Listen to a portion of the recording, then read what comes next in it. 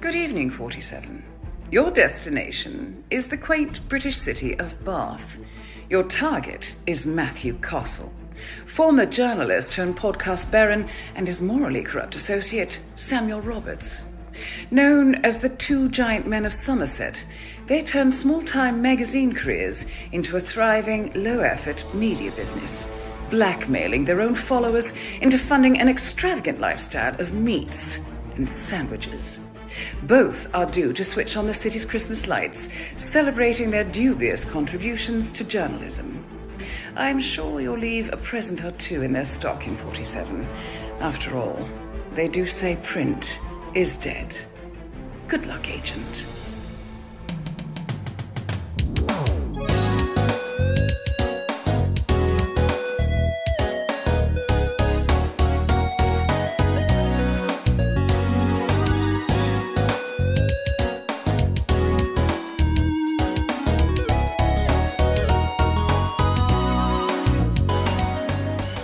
Hello, welcome to the 100th episode of the Back Page of Video Games Podcast. I'm Samuel Roberts and I'm joined as ever by Matthew Castle. Hello. Matthew, we made it to episode 100 of the podcast and we're finally rewarding our listeners' patience with the one thing they've all been asking for, which is a clip show made up of old episodes. How are you feeling about that? Very excited. Matthew, are you a fan of the classic clip show format as seen on US sitcoms as a way to extend a sort of series run to get it to syndication? You a fan of that format?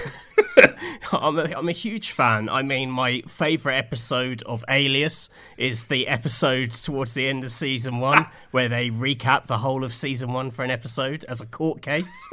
Some would say that's where my love of Games Court originated from, where I saw the power of the law for just total bullshit. Yeah, that actually was a great clip show, to be honest. I was there thinking, what is the best clip show? And that's got to be up there.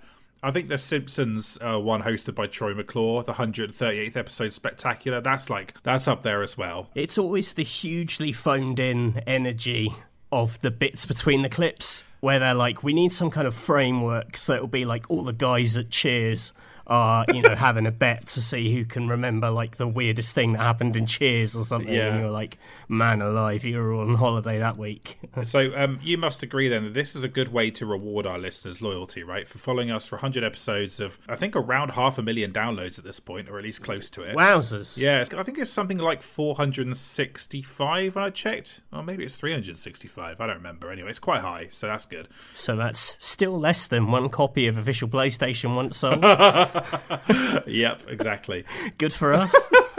But hey, it's solid enough. So I think that's a good way to reward loyalty, don't you? Clips from old episodes. I think that's like exactly what people have been asking for. If you don't like a clip show, then you don't like life. Yeah, exactly. So, Matthew, is there anything you'd like to share about the clips that we're about to listen to? We've really kind of dug into the archives here to pick out some true highlights. I think our listeners will remember these well. Anything you want to sort of comment on from this batch? Yeah, it was super tough because there's so many episodes I've really enjoyed doing, but I think these were the ones which I think for a lot of these are things where when you think back across it, the first thing that comes to mind will probably be one of these clips. Yeah, I think so. Okay, let's kick off with our first clip then, Matthew. This is from episode number where we ranked all 316 WarioWare games. That was, or micro games, rather. That was, jeez, yeah. Quite an undertaking, wasn't it? That was ludicrous. But yeah, roll the clip.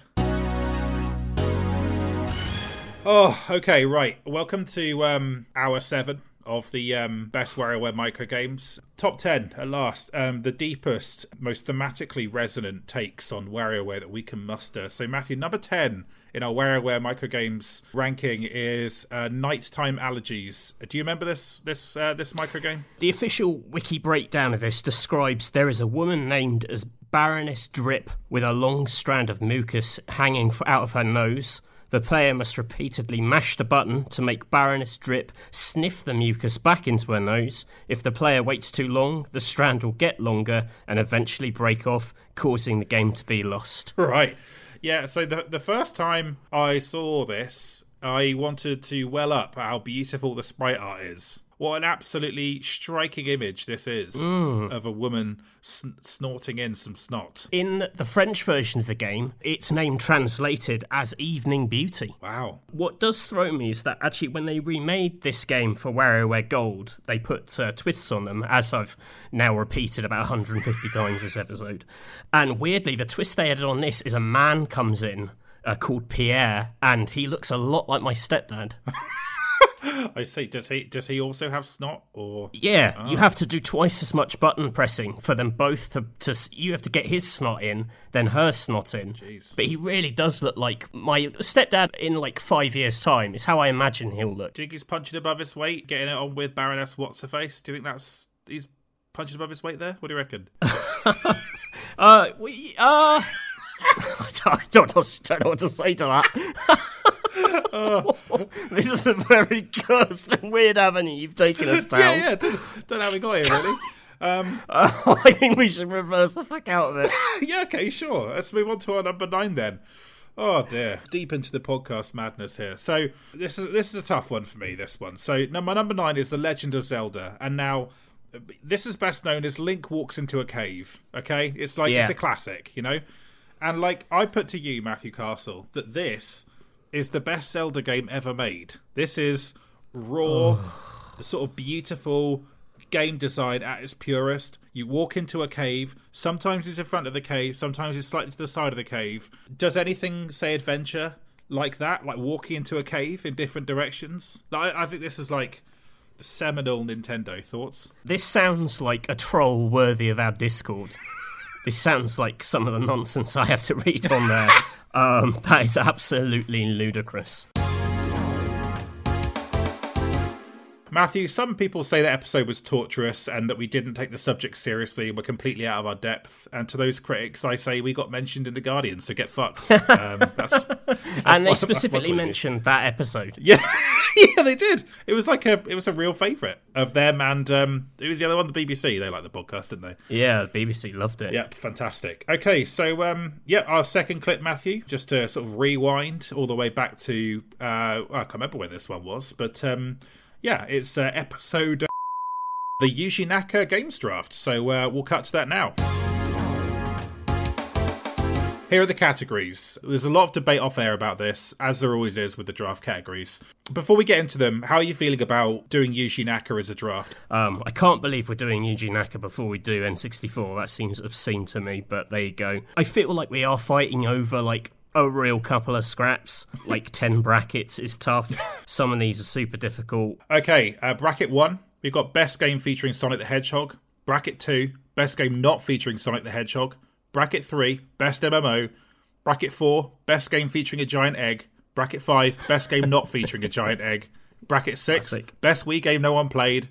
Bracket 7, best Street Pass game. Bracket 8, the overrated Saturn game category. Oh man, that could be many, many games. Could be for years. Bracket 9, best game featuring an animal carrying guns. Yeah. And bracket 10, best Yuji Naka grudge. Because Matthew insisted we have another avenue to tell the story about the Luigi's Mansion 3 queue. That is a very important story. People like that story. It's a great story. I've told that 18 times on this podcast and people still dig it. Okay, do you want to do the coin toss, Matthew? What do you want to go for? Heads. Okay, and it's tails. Oh, okay. Oh, Matthew, you begin. You can either begin or you can... I want to go first. I feel like you're trying to paint me into a corner with best game featuring an animal carrying guns. Right. There is no list of mine which is going to feature Shadow the Hedgehog. Right, okay. So I did have a question of, do you think Billy Hatcher, is he like a chicken boy? So he's kind of an animal, and he throws eggs. Arguably, the egg is nature's bullet. I think I'll let you have that one, I think, on a technicality. I think that's... Oh, nice. You're pushing the category rules there. But, I'll let you have it in this instance. Yeah, so best game featuring an animal carrying guns, Billy Hatcher and his giant egg. I think this also, sets you up for a bit of a fall. Good luck in best game featuring a giant egg category. I mean, you say that, Matthew, but I actually have a great pick for that one. Is it my turn? Yeah. Okay, bracket 4, best game featuring a giant egg. I've got Sonic the Hedgehog 2, which features a big robot called Death Egg. Oh. Fucking yes, mate. Fucking yes. Do you have good memories of the Yuji Naka draft? Were you a bit perturbed by you losing 10% to 90% in the vote? I didn't know there were that many Rodir the Sky Soldiers stands out there in our listener base, but yeah, there we go. I wasn't surprised, to be honest. That's exactly the kind of bullshit that they like, isn't it? Yeah. Okay, good. So next up, Matthew, we're going to episode... Judge Castle rules on the worst guest mics, sentencing existing real-life games industry personnel to death for having the audacity to take out an entire evening to come on our podcast and have bad microphones. That works on 2 levels because they record using Audacity. Let's get into it. I hope none of them take this personally, that we're ruling on them being turned into wine or whatever it is we're doing. What's the method of punishment again? They're back in Michael Caine's tank. Right. And the irony being that the sound quality from within inside a water-filled tank is still better than some of these bad bloody mics. Okay, so first up, Matthew, we've got Keza McDonald, who I saw at Gamescom and said she really likes the podcast, Matthew, so maybe she could be lenient here. This is Keza who got us into The Guardian, got us all that cred, but what's the microphone situation like? So this one was confusing because her mic was so quiet. Like, I had to sort of guess how to react during some of the episodes. I was sort of going, and hoping that what she was saying wasn't like some traumatic story about being in the games industry. Right. I just assumed it was all light-hearted and full of banter. But the final audio was fine, so it's kind of got to balance those two things. I really don't think we can put Keza in the tank. I think there'd be an uproar about that, though it would open up that very lucrative games editor position on The Guardian. Do you think you got a shot at that one, or would they think you're a bit too old school? Oh, no, probably not. I've just drowned too many people to be seen as legitimate there. Yeah, do you think like a hiring editor from The Guardian could listen to an episode of this podcast and think, that man needs to join our organisation? Do you think that's even possible? Well, I have written for them, so they're not that above me. That's true. I did have a couple of little special shout-outs for this one, which wasn't so much mic quality, but like energy that set me on edge. Right, okay. Tim Clark had a lot of New York noise in the background. So my mind was constantly wandering to, like, what New York must be like. Right. Also, Andy Kelly's Dreamcast episode, because he told us that he was recording it in a camper van outside a house. Oh, yeah, that was really strange. And so I was, again, constantly aware that he was outside, and it felt strangely vulnerable. There was like a horror film element to that. Someone could have been inches away and we wouldn't know. I don't know. I like guests to record from inside the sort of safety of a house. I mean, really, like, some of the worst mic work ever was in some of our early episodes, I feel. Oh shit, does this mean I'm going to get drowned for that time I had the gain on too high? In 2022 predictions. You were fucking livid. That was bad. Well, I was thinking more our first few episodes where we recorded them in person, like both in the same room. Oh, yeah. And then I couldn't work out how to get the two audio files to, like, link up, so there was always, like, a slight echo, and which is why we decided to start recording apart in the end. But definitely didn't break COVID laws to record those episodes, right, Matthew? I don't think we did. I think that was in a pocket where you were allowed to see each other. I don't know about that. What? I think we broke the law at the time. No, we didn't. Yes, we did. I think we did. This podcast wasn't born out of an illegal act. It was like a speakeasy, a podcast speakeasy. Did you skulk in? Yeah, I walked up like Solid Snake. Oh, man. Oh, I should remove that bit. No, I think we should keep it in. I think it technically counts because we were bubbling, right? Oh, that's how we did it, yeah. Right, yeah. So we're technically okay. Whew. That almost turned into real court, didn't it?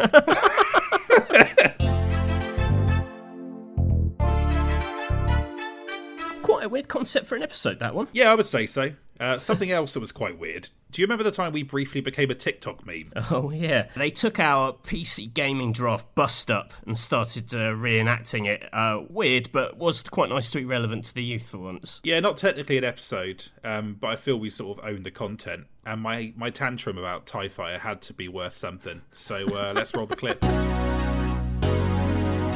So, what's your second pick, Matthew? Oh man, there are so many good things. Yeah, it's really good. It's really hard to narrow some of these things down. I'm going to get the category out the way that I'm struggling the most with, 'cause I literally don't have anything for it. Uh-huh. Which is Sim, and I'm going to take Star Wars TIE Fighter. Oh, fuck. Ha ha ha ha ha ha. Oh, that sucks. Ha ha ha ha ha. That was the game I played so much this week, ready to take it. I feel bad because I've never even played it. Ha ha ha ha ha ha ha ha ha ha ha. That's even worse.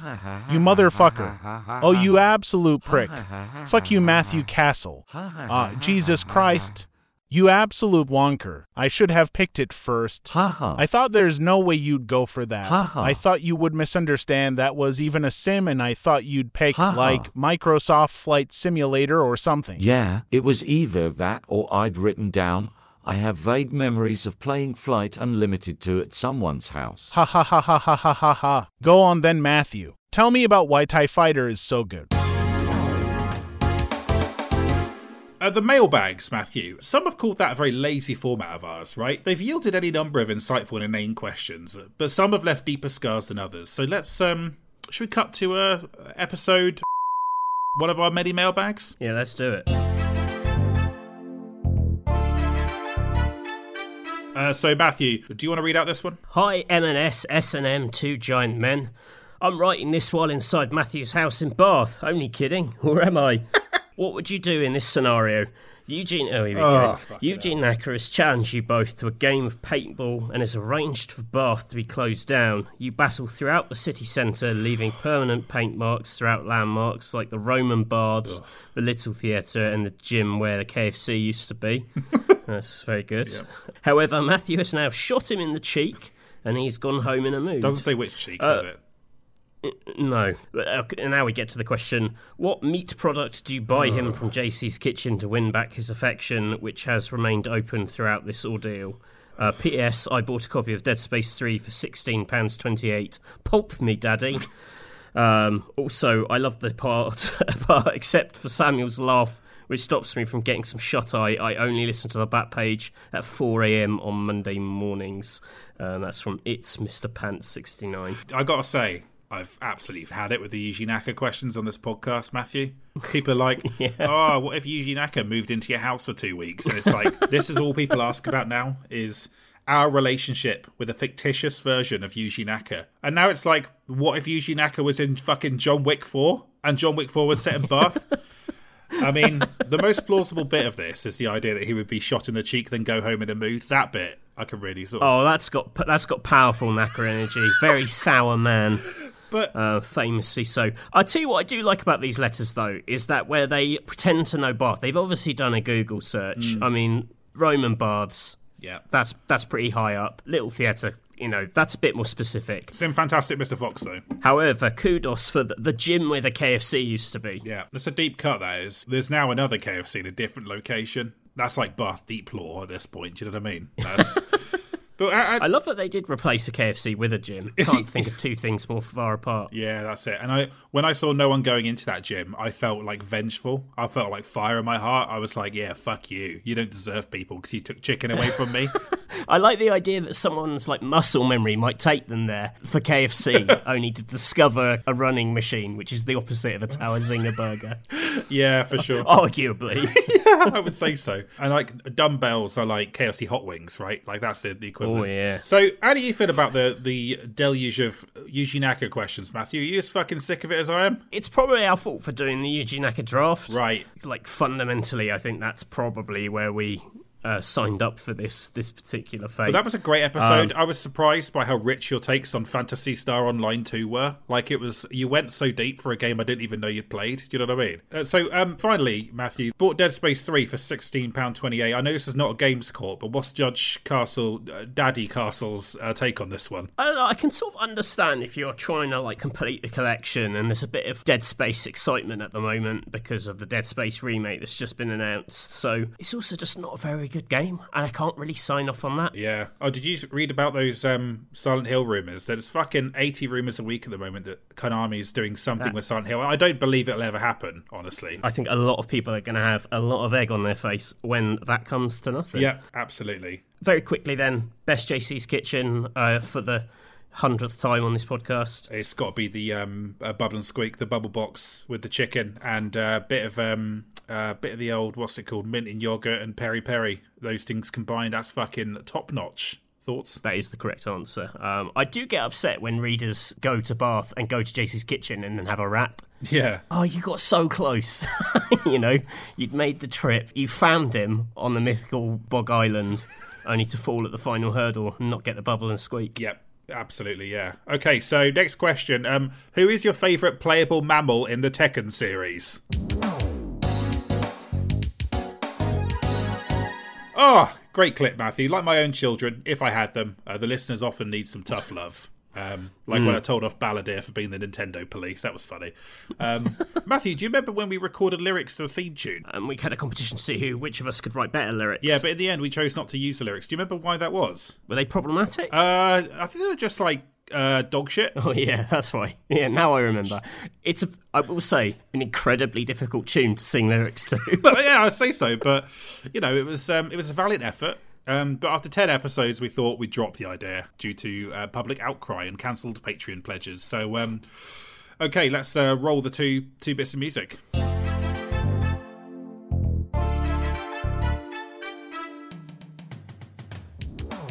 Remember when I gave Skyward Sword a 10 and jumped Eugene Acker in that queue? Or how about Hotel Dusk and the other 5 games that I like? It's a show where we repeat a lot. My anecdotes are quickly running out. I can't help it, it's the price of simply getting older. Oh, and now here comes old Michael Caine, drowning me for all this oral pain.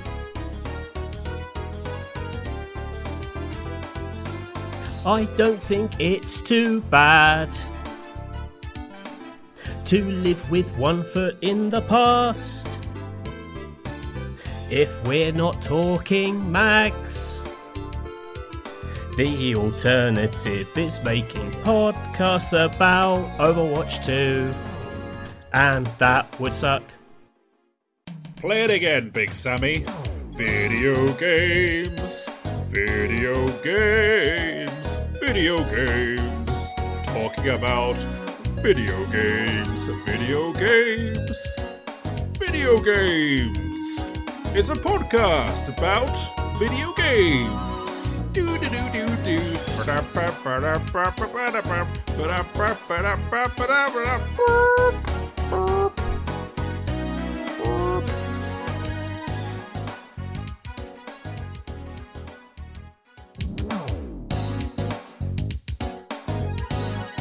So Matthew, next up we've got a clip from one of our signature magazine deep dives. We've prided ourselves on looking at magazine covers and digging into some of our favourite writing. Now, arguably there came a point where we were scraping the barrel a bit, like in this one, which was episode reviews we have no real opinion of. Let's get into the clip. Let's do it. My first review score I have no opinion on is Green Lantern Rise of the Manhunters, 4 out of 10 in X360 magazine, a 2011 vintage. I don't have too much to say about this one. Any thoughts yourself? I haven't played it, assuming it's scored generally around here. Yeah, it was not very good. Sort of DC tie-in, sort of like didn't have much to say. Tied into a film that no one liked. It was like 4 out of 10. What's your first one? I got Secret Files Tunguska, the point-and-click game that I gave 63. Reminded me a bit of Monkey Island and Broken Sword, but not really as good as either of those. I said it was fun enough for a rent. Could you even rent a DS game? Is that a DS game? Could you rent? Yeah. That's almost too interesting for this episode concept. Could you rent a game in 2008? Yeah, that's not what we're doing here. Sorry, we're having too many opinions. Sorry, I didn't really get it.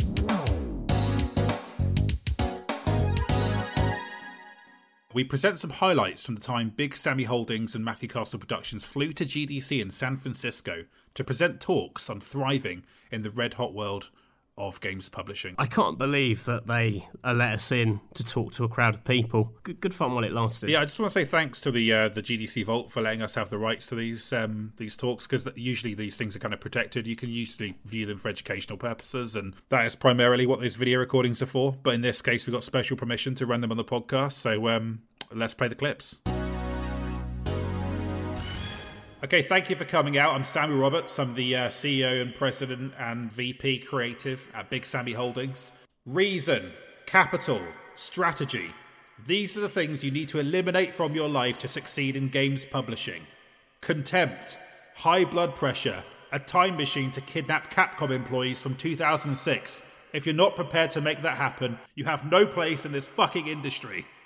Hello, I'm Matthew Castle from Matthew Castle Productions, here to tell you about 5 mistakes I won't be making again. Number 1, putting Shu Takumi in charge of the Forza series. You ever tried to interrogate a 1990 Subaru Legacy? We were lucky to even get that Edge 4. Number 2, I made a very powerful enemy in Barack Obama. Listen, Randy Newman had put winch operator on his CV. This is partially on him for lying, probably more on me for not scrutinising him better. Number 3, I lost so much of my life to posting myself to users of my subscription service. I returned a stranger to my wife, and most of the people I visited were out. I spent so many hours in sorting offices. Number 4, man cannot live on pick and mix alone. You do not want to know how I learnt this, or indeed what the foam banana can do to the human gut, and no, do not ask me in the Q&A portion. Finally, number 5, do not spend $1 billion on a reboot of Jurassic Park Trespasser. The appetite just isn't there. Thank you. Finally, Matthew, last clip for this 100th episode spectacular. Do you remember the time in episode when we were talking about Dino Crisis 3 and then the Phantom Thieves from Persona 5 stole our hearts and forced us to confess our sins to each other? Oh yeah, how could I possibly forget? Let's jump to that now.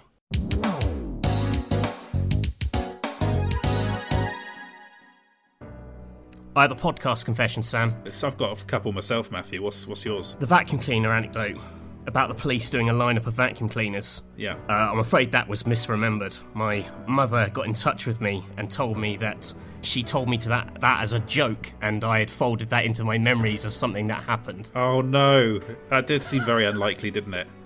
It did, but it seemed like gold at the time, and I genuinely believed it, so I would like to apologise for that. I've got a podcast confession myself, Matthew. What is it? My dad doesn't play an oboe. He plays the clarinet, which is marginally less funny an instrument than the oboe.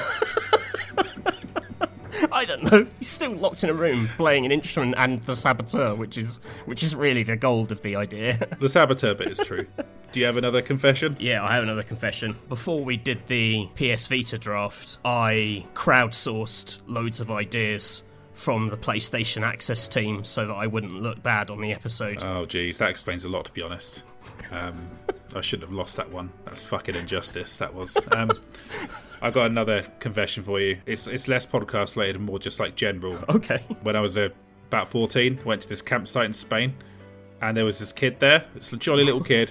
He was like next door, next camper van. Played football for a bit. Accidentally trod on his foot. Came out later. He was a lot less jolly, and he had a cast on his foot where I trod on it. What? I didn't tell anyone about that for years, and I thought I've committed like a terrible thing here. Breaking a boy is worse than cheating on a games draft. I'd say they 50-50, personally. Do you have another confession? Whenever we do a games draft episode, I send a WhatsApp to my really large extended family telling them to vote for me. Oh, is that actually true? That is actually true. And that is not surprising at all. This is fuck. We are through the looking glass here, people. Yeah, I knew it. I've seen it happen too many times. How fucking big is this WhatsApp? There's siblings and their partners, and I don't know, like 20 people. Okay, I've got one last podcast confession, Matthew. Okay. Even though we say this is not a horny podcast, sometimes I think it might be. Well, I'm guilty of that too. Right. And if that's wrong, I don't want to be right.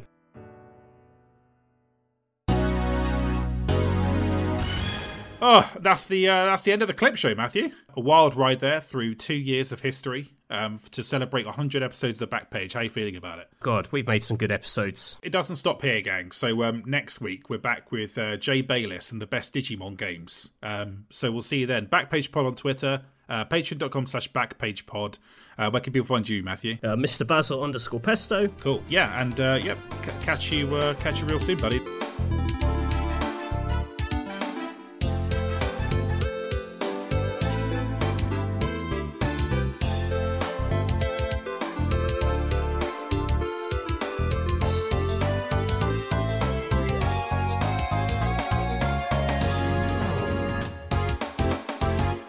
The real podcast is on the back of the CD case, Matthew. Oh, there you go. What a classic twist. Yeah, people made it in the end, hopefully, past this. Imagine this was your first episode, right? You listen to all those dog shit attempts at improvisational comedy, which you and I were both like, does this even fucking work as it was going? And I don't know if it does.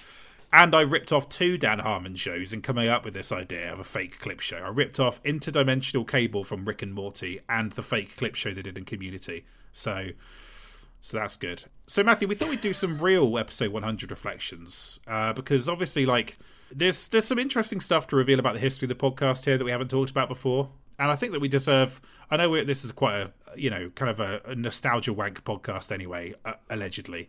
And so maybe we do a little bit too much self-indulgent stuff anyway. But I think it's good to have a bit of reflection. What about you? Yeah, I think so. I think it's allowed. We've put in the time, got it to 100. I feel like if ever you can take your foot off the gas for some slightly self-indulgent dog bullshit, I almost said dog shit. Very different energy. Slightly self-indulgent bullshit. I think it's episode 100. Yeah, I think you're right. So yeah, this 100 episodes. How are you feeling about reaching it, Matthew? Did you ever think we'd get to this point? Do you remember how you felt when we started? I mean, we almost, like, my memory of it is that it almost didn't make it out the gate because we were, like, so full of self-doubt about the first recording that I think we even had an exchange of, like, are we even going to do this? Yeah, I think I said to you that because we didn't put out episode 1 by itself, what we did was we kept our mouths shut about it, put episode 1 out so it looked like it came out 1 week, and then put out episode 2, which was game review scores we got wrong, which I knew was the one that was the idea to like really click people in, and that felt like the thing that made it work. Is that sort of how you reflect on that bit of how it came together? Yeah, I think so. Yeah, because the first one was, it's fine, but we were like, we didn't record like a pilot or anything. We kind of went straight into it and hoped that it would work. Breaking several COVID laws, allegedly, at the same time. I don't really remember it. And so like I'm glad we did push through those original self-doubts, because I think that's quite typically us of like, oh, no one will want this, or no one will, this shouldn't be a thing. And, that we put, that episode 2 sort of finally had an idea that we actually wanted to do is also very us. Yeah, I think it's a very chaotic way of doing it. It's like episode 2 is the one where like the kind of the idea of the podcast really lives. The first one is, well, I don't know, but we're doing it. Well, I like the idea that like when people could first discover it, they had those 2 episodes to complement each other. They had, here's some like commentary on some new games consoles that we actually have that proved to be very hard to get hold of, and doing some trad podcast stuff, and then here's the idea that's a little bit more us, and then the whole podcast is constantly flipped between those 2 different things, I feel, where we're sort of reacting to stuff and ultimately doing things that we enjoy, and that may not have any contemporary relevance, but that people enjoy hearing about anyway. Yeah. So you sort of, the DNA of it was there, Yeah, absolutely. And it really was like the recording setup to begin with was quite bad because I don't really know how to set up mics properly. So my recording system is I have a mic in a kind of overturned coffee table lined with pillows, and you came round into our bubble as agreed, and I'd set up a similar setup for you. So even though we were in the same room, we both had our heads buried in these like weird pillow boxes. I was fucking sweating because I was in a tiny room with a giant man, and I'm also a giant man.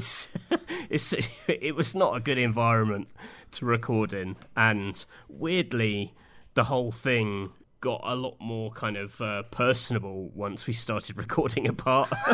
Yeah, I think it became a little less intense because we did it through necessity, right? Because there was, well, I know, because I guess we were still technically bubble, but the UK did go into lockdown. Yeah, so it was a little bit of like talking about the origins of the podcast, Matthew, because I have a memory of being in a pub with you in January 2020, saying to you and Catherine, "Oh, should we do a podcast?" And then suggesting a bunch of stuff, and then I don't feel like I entirely won you round, and then I felt like I had to kind of keep pitching at you until it became sort of a pandemic era distraction. And that's not me putting guilt on you, because you at the time were in the games press, and so you had a job where you were doing this stuff all day, and you probably didn't want to think about it outside of work. So do you remember that time? Yeah, I thought it was like that would be a sort of fun idea, and it stemmed from the fact that we liked hanging out at the pub and talking about nonsense, and it was like, oh, maybe someone else would listen to this nonsense and enjoy it. Yeah, like the thing that changed for me, and this makes it sound really cynical, was the whole redundancy thing. Right. Which, like, I suddenly had spare time. I was suddenly outside the industry. I didn't really have anything to do. But that makes it sound like I didn't have anything better to do than record a podcast with you. But also, like, I do take a long time. But I like to think that's like when I'm in on something, like I am in on it. Oh yeah. And sort of throw myself into it. And maybe that's why I'm quite picky about what I do throw myself into, because I don't want to, like, commit to the wrong project. I think you're also worried that, like, does the world need another podcast with two white guys on it, which was a real valid concern. But I suppose, like, what did emerge is that there aren't that many UK games podcasts. Like, there's a lot of US ones, but yeah, I mean, there are, there are loads of great ones, and there's loads of people I like who do podcasts, but definitely, like, the scene and the conversation seems like, dominated by US pods. I guess I wasn't so much the kind of, because I thought our perspective, we were like a little older and we had an angle on it, which helped. I think that was probably the big changing factor. Yeah, was that once we sort of zoned in on the Games Magazine angle, or like tapping into like our experiences and that specific time period, even though it's quite a weird pitch, and as a pitch you think, well, this will only appeal to, like, this has got quite a finite reach on it. Right. Like, there's a reason most people do what you've been playing in news. Yeah. It's because most people want to know about kind of contemporary games. I was definitely nervous as well early on about, like, it being too retro. I didn't want to do a retro podcast. I don't consider myself like a retro gamer. Right. And I don't have a good enough memory for a lot of it as well. So, I feel like if you present yourself as a retro gaming podcast, you're suddenly in the realms of, Jeremy Parish and whatnot, who are so on top of their shit that, you don't want to be seen to be, like, competing in that space. Oh, yeah, because those guys have, like, such ridiculous deep knowledge of, like, a game that only came out in Japan, who made it, like, 25 years ago or whatever, and I don't have that knowledge either. I think I've got a pretty good game, like pretty deep games knowledge, but it definitely all kind of crystallizes around PS2 era onwards. So that's where most of, like, the content for this podcast comes from. Like, for me, Matthew, there were two things at work. Like, I wanted to talk about working in Games Press for, let's think, it was 13 years in the end, I think, 12 years, like a long time. And I knew that would be interesting to someone, even if it was just people we knew. Because I think the way that games media is often talked about is, like, ethics and things like that. That's what people argue about on social media, or whether you can review like a Harry Potter game, that sort of stuff. To talk about games media in a way that was a little bit more like, oh, well, why do you do it? And, like, what's fun about it? And what was fun about it in an age before, like, SEO and affiliate deals and things like that. And, like, that's what... And I think that it then informed the sensibilities of how we talked about games. So the other prong to it for me was... I want to talk about Onimusha 2 eventually on a podcast, and those two things were kind of at work a little bit in bringing it to life. But I don't know, like, we say we're not really... I remember you specifically talking about Onimusha 2 at the pub, probably as part of the conversation where we were like, oh, this would be a good podcast. Like, Onimusha 2 is like quite a key text in the creation of the podcast, I feel. But the other thing was discovering the big picture, right? And, like, all the episode ideas they did during the pandemic were like, this new streaming film is out, and here's 5 films of the same genre to talk about, Or, of course, The Drafts, which we did lift wholesale. Although I think we definitely put our own spin on it, but yeah. Yeah, for sure. Weirdly, I think that podcast, I came to it in the lockdown. But if you go back to some earlier stuff, it is a bit more like industry focused and a bit more like this is what's happening. And I feel like the lack of movies kind of almost forced them to change it. I discovered it just as it changed into exactly what I wanted. Right, yeah. Which was something a bit more about, we have a pretty good film knowledge. We've had like a weird amount of access to things. And so that allows us to kind of, talk about maybe a little more than the sort of man on the street would be able to. And like that's enough. Like that's the middle ground between I'm kind of retro god who knows everything and I don't know anything at all. Like we're in we've had a passing relationship with a lot of stuff, which is like a fine place to kind of come from. I think so. And another thing I don't think we were ahead of as such, but we were maybe in line with, was that like the discussion of what is retro or what has kind of turned to DS 360 PS3 era a bit more in recent years. And so stuff where we do have the deeper knowledge because we worked on it professionally, that stuff is kind of what people like hearing about and thinking about in a way that when I was on X360 in 2009, like it felt like every retro gamer cover was like a SNES era kind of cover, So I think that happened at the same time. I think that just what was new just became retro, and obviously becomes more so with each passing year. But I gotta say, I don't think that we'd ever get to 2 years. I didn't think we'd ever launch a Patreon. I thought it would end before then. I thought it'd end after like 50 episodes or something. And then, and I didn't think we like make money that supports it and like justifies me spending a whole month playing God of War games, which is what I did last month, So I did think we'd like needle each other too much at some point and like just bust up and that would be it. I think I worried about needling you too much because I'm the one who's always like, can you fill this in? Can you write this? Can you do this? And I feel so bad about that. But that's because you're like a very efficient person and I'm not, this is very much like, we ran our magazines differently. I think you were a lot more on top of stuff and a lot more organised. And I'm a sort of agent of chaos. So when these two things come together, you've got like a taste firsthand of what it's like to work with me, which is pretty tough. It's honestly been fine, to be honest. Like that's the thing. Once you're in, like you say, you always turn up and you always do it. And like, I don't think it's a small thing that you've edited half of these podcasts and I've edited the other half. So it's a massive time commitment we've put into it. That's why having the Patreon now feels good, because it feels like I'm being paid for like the work I already did to get it to this point, and then also all the work we're doing now. And it's just really satisfying that people care enough to actually bother, helping it. That's very flattering, really. But that's because we kind of built something with its own identity, I think, ultimately, and that's just like I guess that speaks to people.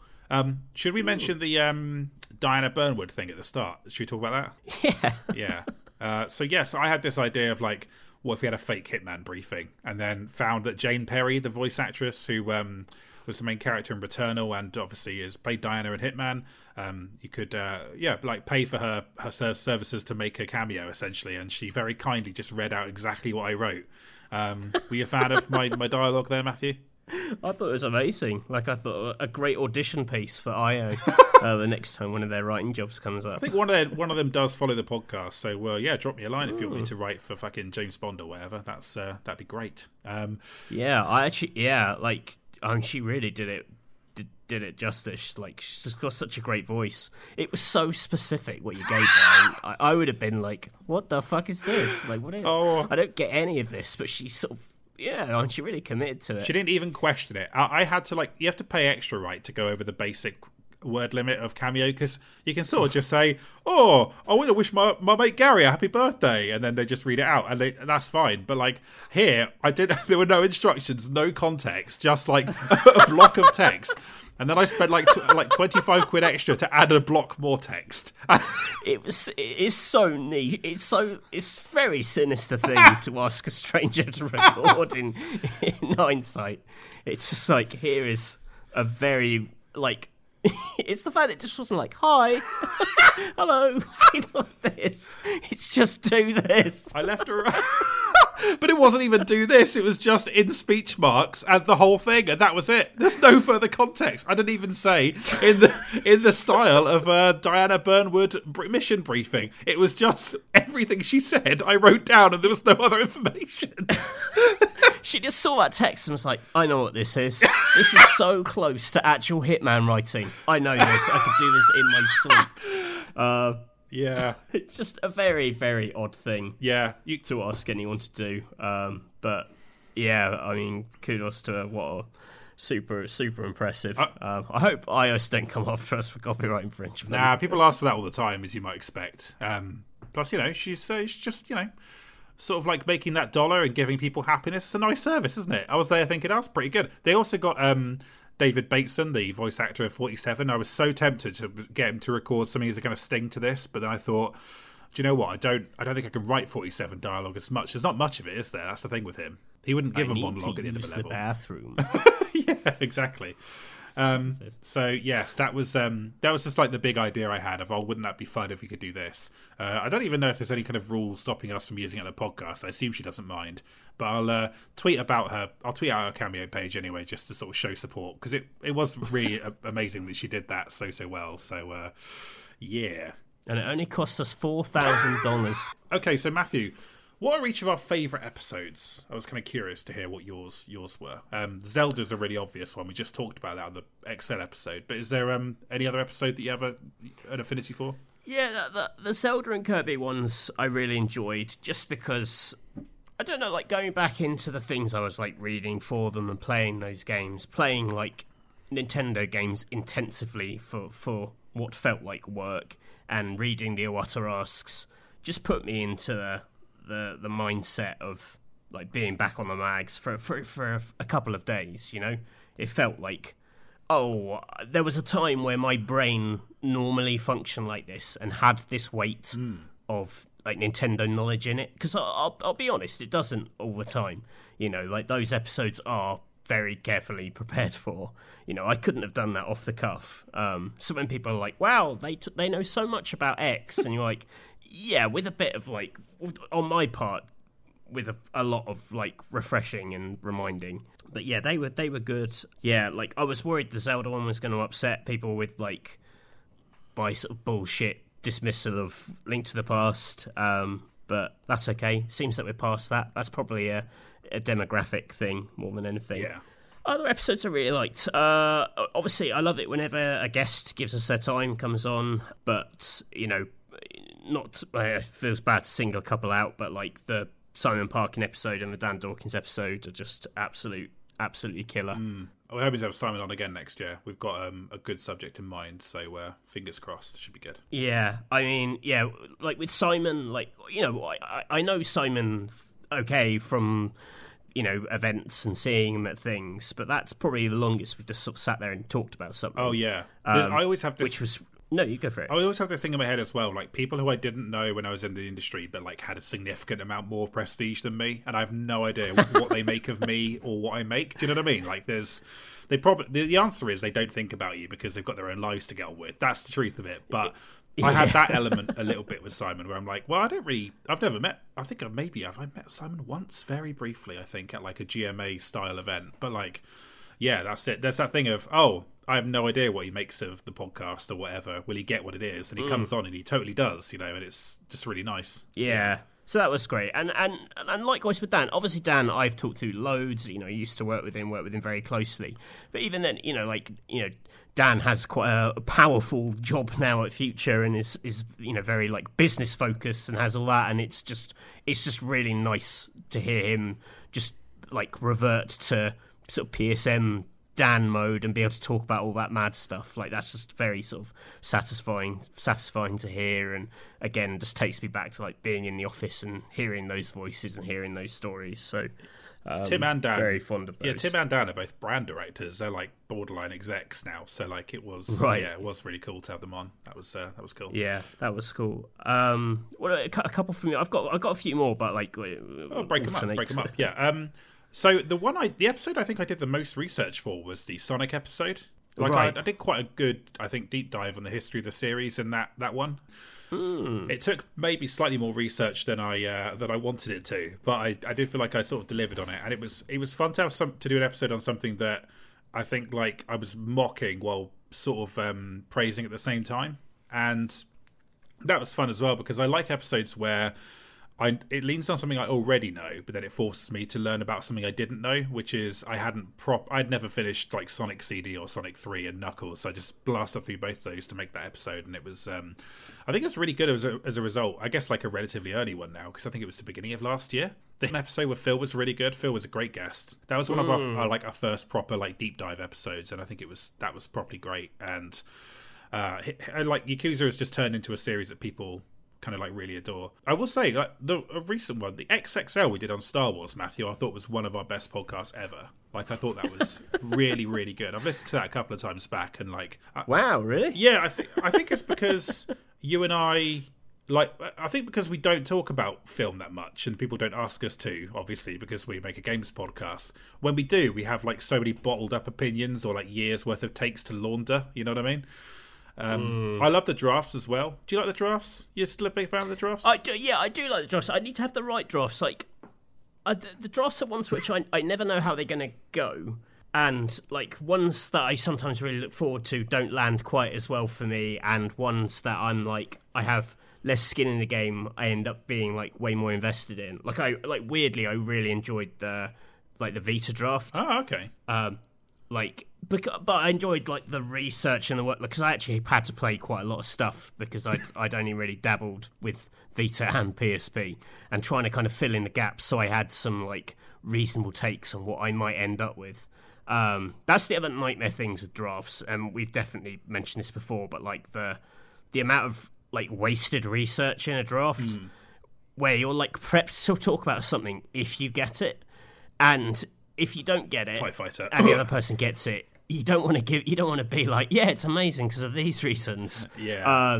And if neither of us picks it, you're like, well, that was a huge waste of time. Yeah, there was also the thing where like there's a few different elements to balance up with the drafts as well. Like the second PC gaming draft, I feel like I should have been more of an arsehole to you than I was to make a better podcast, because the first one was, I think people would agree that's one of our best episodes. Like me losing out on TIE Fighter is considered like a very good moment. But I think that because I felt like in the moment with the second one I was winning. I felt as soon as I got Half-Life and Deus Ex, I thought, this is tough for Matthew to get out of a little bit. I didn't feel like putting the boot in. But afterwards I was thinking, well, maybe I should have put the boot in to get a better episode. So there's a little bit of that weighing up that goes on with the podcast. It's not like I'm worried about like upsetting our friendship or anything, but it's like, how frosty do I make it? Do I make it unsustainably frosty? Do you know what I mean? Yeah. Well, we both are genuinely thin-skinned, I think. In some I know ways. we joke about it, but we are. Like, I definitely am. And no offense, I think you are a bit too. No, I am, but for some things I am, and then other things I'm not. Do you know what I mean? Like, it's I have pride in weird specific stuff, but then things that don't things that should matter, I don't have pride in. I think we've had bits of those episodes where we've like accidentally or gotten close to genuinely getting under each other's skin. Like I really, I genuinely meant it when I said I felt GameCube had a bigger footprint than Xbox in the UK because I didn't know anyone with an Xbox. And like that was like, I think that was a rare moment of like a genuine like violent disagreement between us that I actually had to tone down in the edit. It's because you caught me right before I started at Frontier, and I was incredibly tense. And like it was right around the time that happened that I started my new job, and I was like, right, I'm leaving media. I have to fuck it. I have to not fuck this. I have to like do it well. And then like I was just not in the mood for it on the day, but I had to do it anyway. But then I was also thinking that podcast is so conceptually flawed, because why did I set the task of doing that when like so many of our listeners like the GameCube and people, and the original Xbox didn't sell very well. It was just like it was such a fucking uphill battle. I don't know what I was thinking really. But yeah, it's good game picks. But yeah, that probably is fair. Like the thin skin thing is true. Someone said like, "Oh, you're an overweight loser millennial with no house." I wouldn't care if someone said that to me. But if someone said, "Yeah, I read your review of Final Fantasy X HD on PC Gamer, and I gotta say, I thought the text was a bit dry," I'd be like, "I'll fucking come around your house and fucking beat you up, you fucking prick." Like that's where you get under my skin. It's weird and dumb. I don't care about meaningful things, just meaningless things. In the PC draft, I felt like you were genuinely attached to your Alpha Centauri pick. Yeah. And when people were like just totally disinterested in it. I think that genuinely pissed you off. I could sense that had like genuinely annoyed you in a way which was quite funny, but I was also like, I shouldn't needle him on this. Yeah, it's like how I suppose like the thing that kicked this off was the GoldenEye Perfect Dark pick, right? That was like the first bit of like podcast shithousery that really went down in the making of this podcast. And like that, I thought, first of all, it did expose that yes, we should have done the snake draft from the start. It was actually unfair to do it that way because that was like the snake draft prevents that from happening. Well, it should do, but I think I actually still did it to you again with Mario Galaxy on the GameCube, didn't I? Did that happen? I don't know. It's just too many bad memories. I've kind of pushed it in my head, to be honest. So yeah, there is that risk sometimes, but I don't know. The other thing is, I do like the drafts, but I do like you. I like them being well researched. So I think one reason I've put off the Game Boy one in my head that we've talked about doing is that I think that's going to take like 2 weekends to like fucking go through that library and properly know what it is, and that's an uphill battle. So yeah. What's some more favourites of yours? Yeah, because you have to have at least two picks for every game, every category. Yeah, and plus because we want to roll all Game Boy games into one draft. That's Game Boy Advance, Color, and original Game Boy. Yeah. That's fucking so many games. Yeah, that's tough. Yeah, so that is tough. Yeah, let's just do a simpler draft, shouldn't we? That just doesn't fucking do our nutting. Stop making life so difficult for us. Absolutely. So, what's some more favourites of yours, Matthew? I actually really like the Mass Effect episode when we talked about like the companion rankings. I thought that was like, again, that balance I'm talking about of like just the right amount of like actual knowledge, and like where things get hazy is where things maybe get a bit sillier, or you kind of, the half remembered versions of these characters in these stories is often more enjoyable than the actual thing. So like, you know, our idea of those characters made me laugh a lot of the time, and I think that was the birth of Not a Horny Podcast as well. Because you're talking about Miranda. That's where it came from. Yeah, that's funny because I consider that. Sorry, go on. Yeah, I feel like the BioWare games are like a good games for us that we actually haven't like lent on a huge amount as well. Like it's, you know, that could almost be a kind of a bit like a Hitman or a Yakuza or a, you know, various Nintendo series for us. You know, it's kind of up there, I think. Yeah. Just want them to make one good one in the modern age, Matthew. That's all I ask. Yeah, it would make it easier, wouldn't it? Yeah. I still want to do it. I think ages ago I mentioned to you wanting to do like a RPG party draft where we build our dream RPG party from like all RPGs, so it's like all companion characters, and the categories would be like the different classes that you want represented. So like you have to have a healer, a tank, or whatever. Maybe some like archetypes in there or some other tropes, and you have to kind of hit them all. I think that could be really fun. I think RPG companions to me are just endless sort of well, we can do that any time, but as long as you don't mind me picking JRPG ones, otherwise I'll struggle to get through that draft. Oh yeah. I probably mean like more JRPGs, to be honest. That's good. Who's ready for some bad Final Fantasy X impersonations? That's what I'll be doing. It's funny you say that then, Matthew, because one of the episodes, not to jump the gun here, because this is another question I'm going to ask you, is an episode I definitely want to do next year is like a Dragon Age pod similar to the Mass Effect pod. And I want to give myself an excuse to play through those games again, because I never finished Inquisition. I only played the first couple of like sections of it, and then I've not played the others for like 10 years. So I think an excuse to go back to those and blast through them might be quite fun. It'd be nice if EA just re-released them, but what can you do? They are all on Game Pass, so yeah. Any other favourites, Matthew? There are things that I remember, like weird pockets of conversation rather than like entire episodes. I couldn't even place where they came from. You know, like I can't remember where we talked about our fictional companies and their fictional E3s. Oh, that was the game developer draft episode, the first one we did, I think. Right. Okay. Yeah. Well, that was really good fun. I really enjoyed all that Dark stuff. I really liked our Hitman levels as well, which I think was a Patreon thing. Yeah, it was, and I think that the Diana dialogue at the start about the Bath Christmas lights was a reference to that episode, right? Like, oh right, yeah. I'm afraid, I'm afraid that I've used like money to connect the back page to the Hitman lore permanently. Like I've created that connection. I'm afraid. Sorry about that.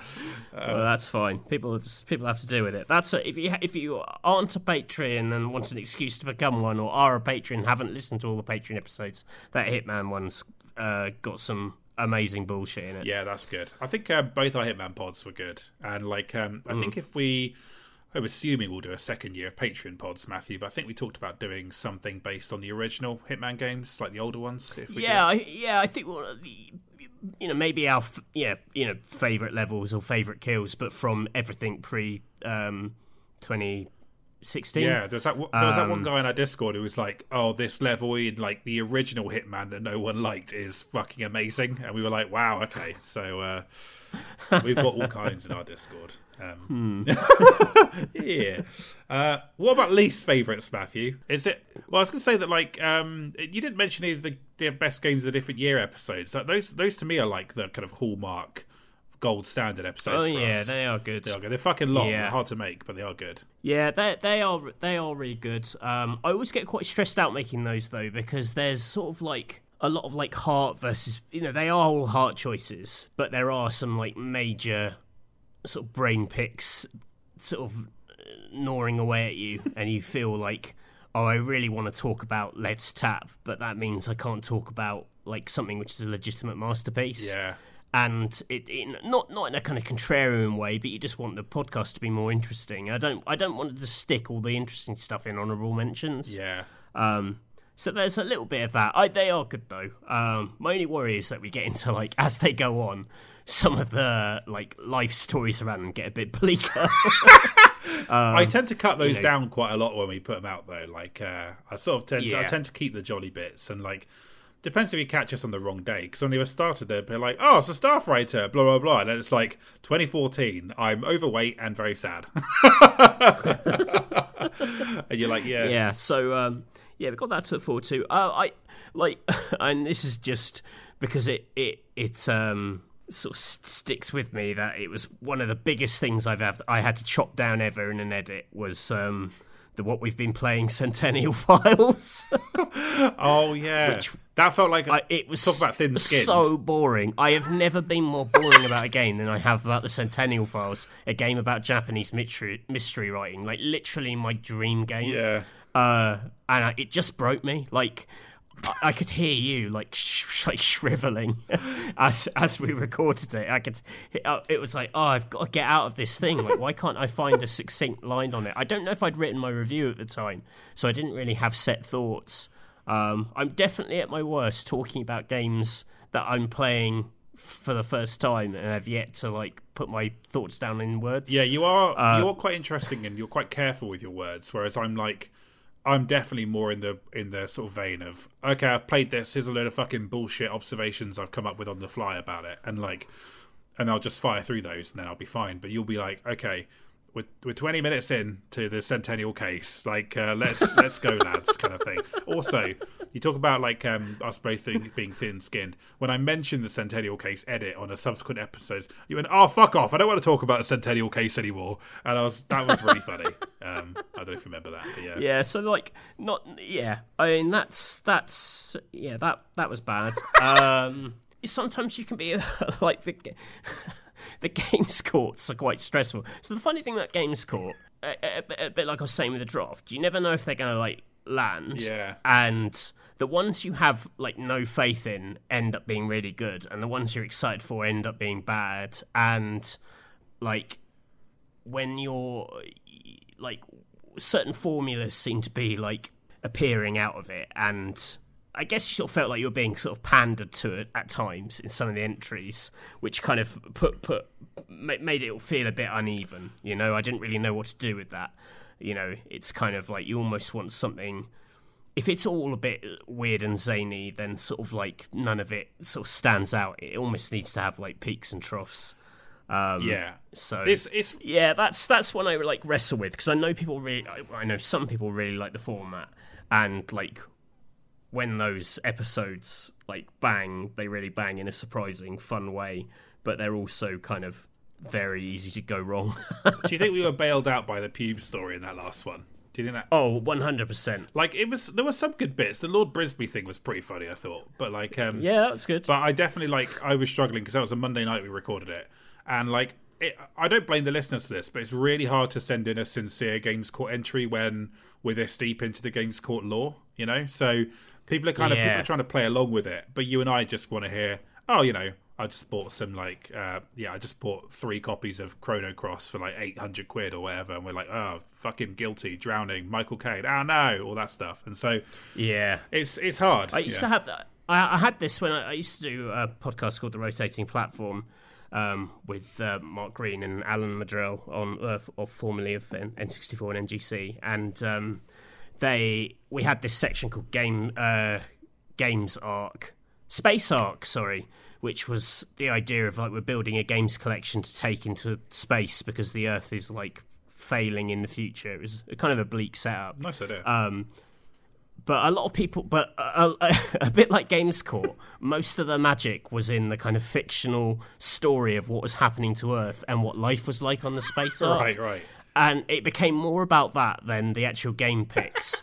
And if it ever, like, you know, landed a bit flat, it was just, that whole section was just death. Yeah. You know? Because you're like, oh man, this is either flying or it's nothing. That's quite tough. Like, it's lovely that people get excited to it, and that's the thing. Like, when people are excited for something, you feel like, oh, this has to deliver, and then you get like very self-conscious about it. Yeah, I think like the last few Games Courts have all been pretty good.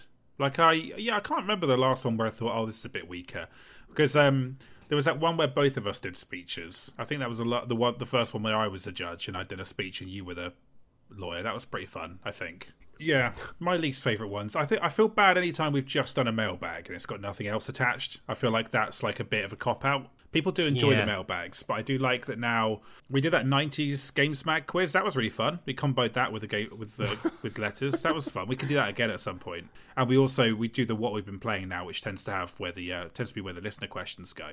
But do you think that's a cop-out doing a mailbag, Matthew? No, I mean, like, some people like the format and some people like to have the interaction, and again, like, you occasionally get a question which just triggers something and is like gold, or, you know, I'm always happy to answer questions about what it was like to be on mags, or, like, not to be wanky, elements of the craft, you know. Like, you know, I love talking about all that stuff, but yeah, I think we sometimes like force the deep lore a bit too much. Yeah, that possibly is true. So yeah, what about the Destiny episode, Matthew? You big fan of that one? You listened to all of that? I haven't listened to that. Yeah, that's. I like making. People might have noticed by now. This is like a recurring joke of mine to point out that Matthew hasn't listened to the Destiny episode and that he probably wouldn't enjoy it if he did. That's like. I'm sure it's great, and I'm eternally thankful to Phil for stepping in and Jeremy for stepping in the week before. Like, I'm really glad we have this like unbroken record. You know, that it wasn't finally me that broke the release schedule. Oh, I was ready. I had the one man on a Musha 2 pod in my back pocket, Matthew. That was it was always there. So what's the episode you still really want to do more than any other? Again, I mentioned it a couple of times. Like, my brother does this fantasy review draft thing with his friends, where at the start of the year they basically draft the games that are coming out that year, and then at the end of the year it's like they add like all the Metacritics of those games together. Yeah. So it's like what you think is going to perform best, which I know is like slightly like almost morally murky waters when I still contribute to scores and things. Not that I can make that much of a dent, but like my brother, whenever I see him, he will inevitably nag me about I scored one of his games too low, or I scored one of his friends' games too high, or he'll be like, you know, oh, I saw you previewed X game, you know, how's that shaping up? We try and get the inside skinny. Not that he can actually change anything. Like, they get a few opportunities through the year to like redraft or like get in a couple of games, which if games get announced, you can kind of like bid for them with a pot of money. It sounds really complicated. But I kind of like the idea of that. It sounds really complicated, I'm going to be honest. It does sound complicated, but I think a sort of simplified version where we just pick like what we think are the things. Because the other thing that they do is they bet against a couple of games. where like the worse they do, the more points you get. Okay. And because that's the other thing, if you pick a game, if you bet against a game that then does really well, it absolutely nukes you. And I like that idea of like, again, I mean, it's shady territory when I review games and you work for a publisher, which is probably why we won't end up doing this. No, I'd like to try I something like new. the idea of us looking at across the year and going, yeah, I think that's the one that's going to like biff it. Well, we finally figured out why Matthew gave Splatoon a 3 out of 5. That's good. Well, hardly. I mean, that's done. I think he did have that, and he sent me an angry text saying, "Oh, screw you," you know. And it's like, well, it doesn't matter because everyone else said it's the same game, 10 out of 10, because you know that's what we do in this day and age. That's good. The important thing is that no one's bitter about it. That's what matters. No, I'm not bitter about it. I get another one I'd really like to do is I'd love to do a massive PS2 redraft with special guests. Yeah, it's like it feels like because all the people we want on that one have kids. That's like the tough part, isn't it? But maybe we're overthinking it. We just need to grab some people. I don't know. Yeah, but like that library's so rich that two people can never really push each other into the danger zone. No, but I think if you did it with 4 people, I think then all of a sudden you are actually in the realms of you are going to start missing out on some good stuff. Yeah, that's true. Like the mind games just become way more interesting than with 2 people. Like some of the platforms we've done, you know, it's quite hard to get 2 games. Saying that, I did pick fucking Red Faction in my PS2 draft, so like, yeah, I pushed into that territory when there was only 1 person. God knows what I'd do with 2 others there. Yeah, that's the thing. Like there is like I would say there's about 30 like 10 or 9 out of 10 PS2 games, like the seminal ones, and then like after that it is like you have 8 out of 10s. Basically, like about 100 of them. Like it's weird. Like the PS2 does have amazing games, but like it's not an infinite supply when you properly get down to it. And like when you're doing draft picks, you still want those flagship games that represent a genre. Like, you know, Silent Hill 2 will always be a better pick than Silent Hill 3, but Silent Hill 3 is still a great and interesting game, and Silent Hill 4 might be an interesting pick for someone. So like, the problem is where it becomes like, oh, I've got the one Silent Hill game that everyone fucking bangs on about, and therefore that's the only one. And then someone's like, I've picked fucking Dragon Ball Budokai 3 or whatever, and you're like, oh god, this has all gone wrong. But I would like to do it for sure, because I think there's loads we missed out. I don't think either of us picked. Did either of us pick Akami or God Hand? I don't know. I think I picked God Hand, but I don't think anyone picked Akami, for example. And would you include Red Faction in the 100 games which are 8 out of 10? Well, do you know what? I don't have a problem with Red Faction. I don't think it's like great, but I think it's like I consider it like a launch era shooter. Like I don't think of it as like. But I suppose what is an essential shooter on PS2? Like there aren't that many. Yeah, well, this is it. It's before the FPS gets really good. I mean, you pick Time Splitters 2 in one draft? You did, didn't you? There was a craven attempt to win favour, if I recall. That's the one FPS on PS2 that's really worth a damn. But then I'd probably remix the categories if we did it again to like completely change them so we don't pick the same stuff. Like I might do something like light gun shooter or something like that and pick Vampire Knight, you know what I mean? Yeah. So yeah, like that would be good. Is there any other kind of drafts you sort of had in mind you want to do? 360 draft at some point when we're a bit further out from the best games of different year episodes? Yeah, though again, like like PS2, almost too big. Maybe a guest needed. Yeah, that's good. It would be good to just maybe we should dip our toe in the water of like having 3 people do a draft and then see where we end up, like having Jeremy on or something. Poor Jeremy, just yeah. gets... Oh, just put. I just feel bad about pulling poor decent Jeremy into the middle of our bullshit.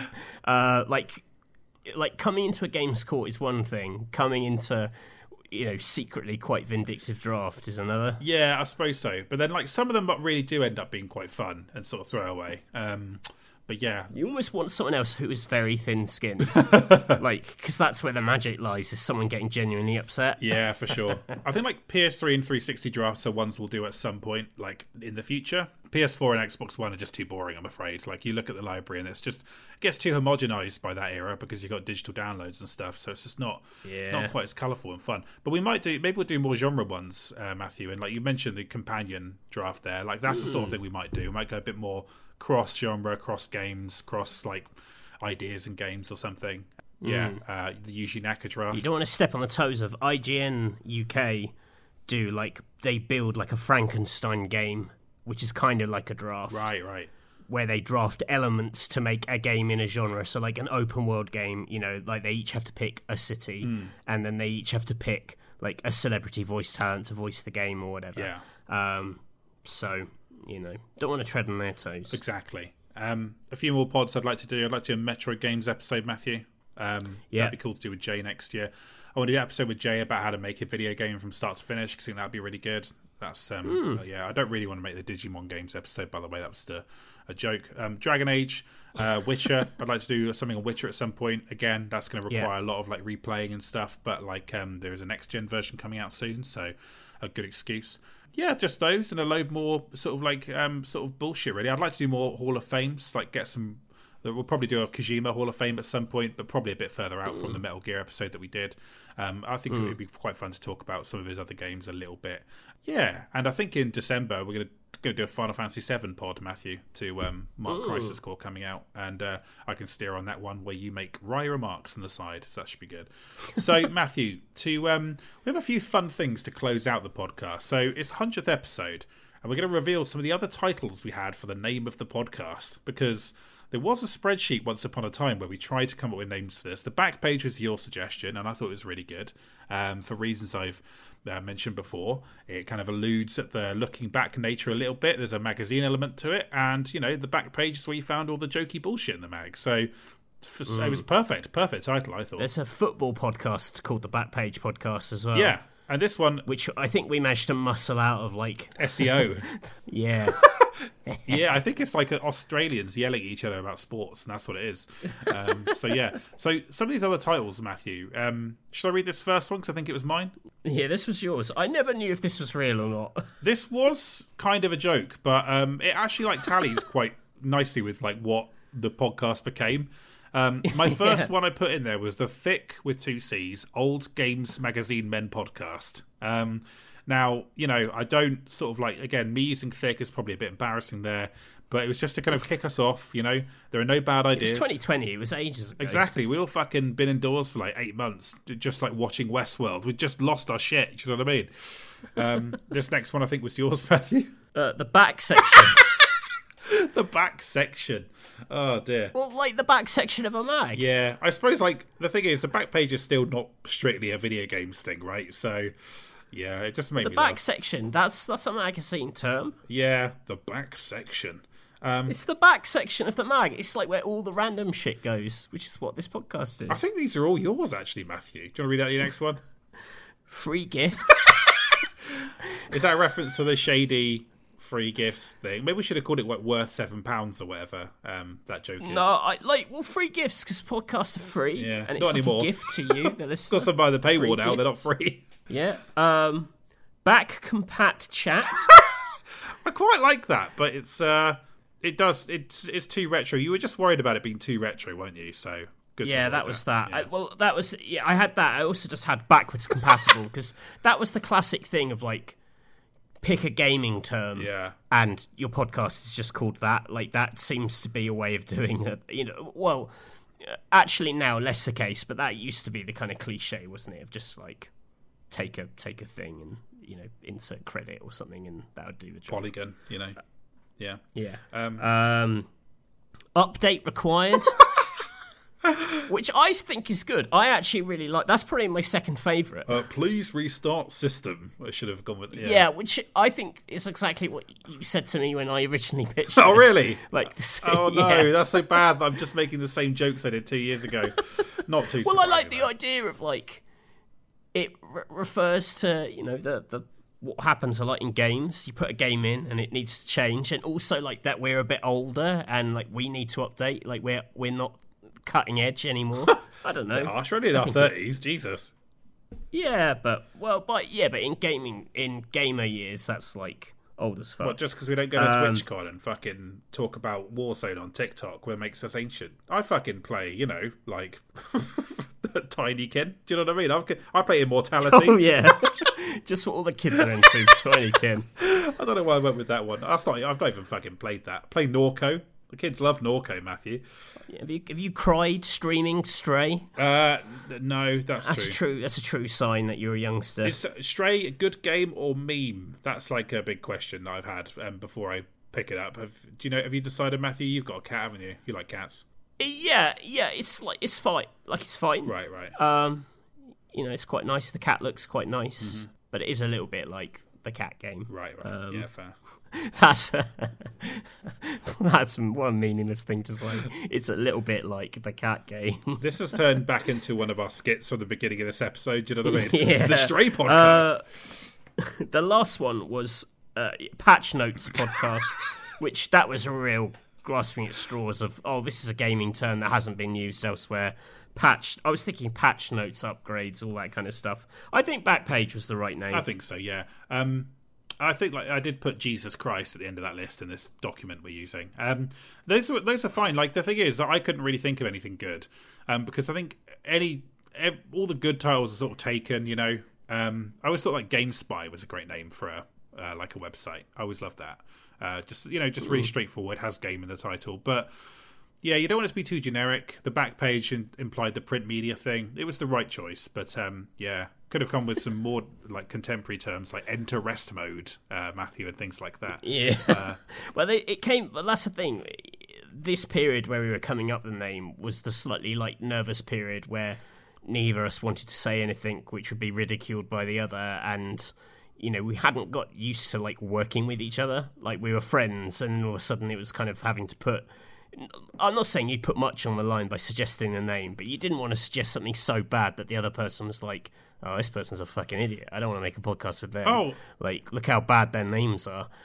So every one of these names was like entered with extreme trepidation. But like, this is kind of a lesson from personal history. Like, I always think that it's better to suggest a bad idea than like not suggest an idea at all and shoot other people's ideas down. Like, anyone I've ever worked with like that, I just can't be doing with them because, like, I think if you're gonna like shoot something down, you have to at least counter suggest something that's like as good as it. You know what I mean? That's like a good rule of thumb. So that's why I didn't really make fun of them. I'm only laughing at them now because we're doing episode 100. But like, no, but I remember at the time typing these in, being like, oh god.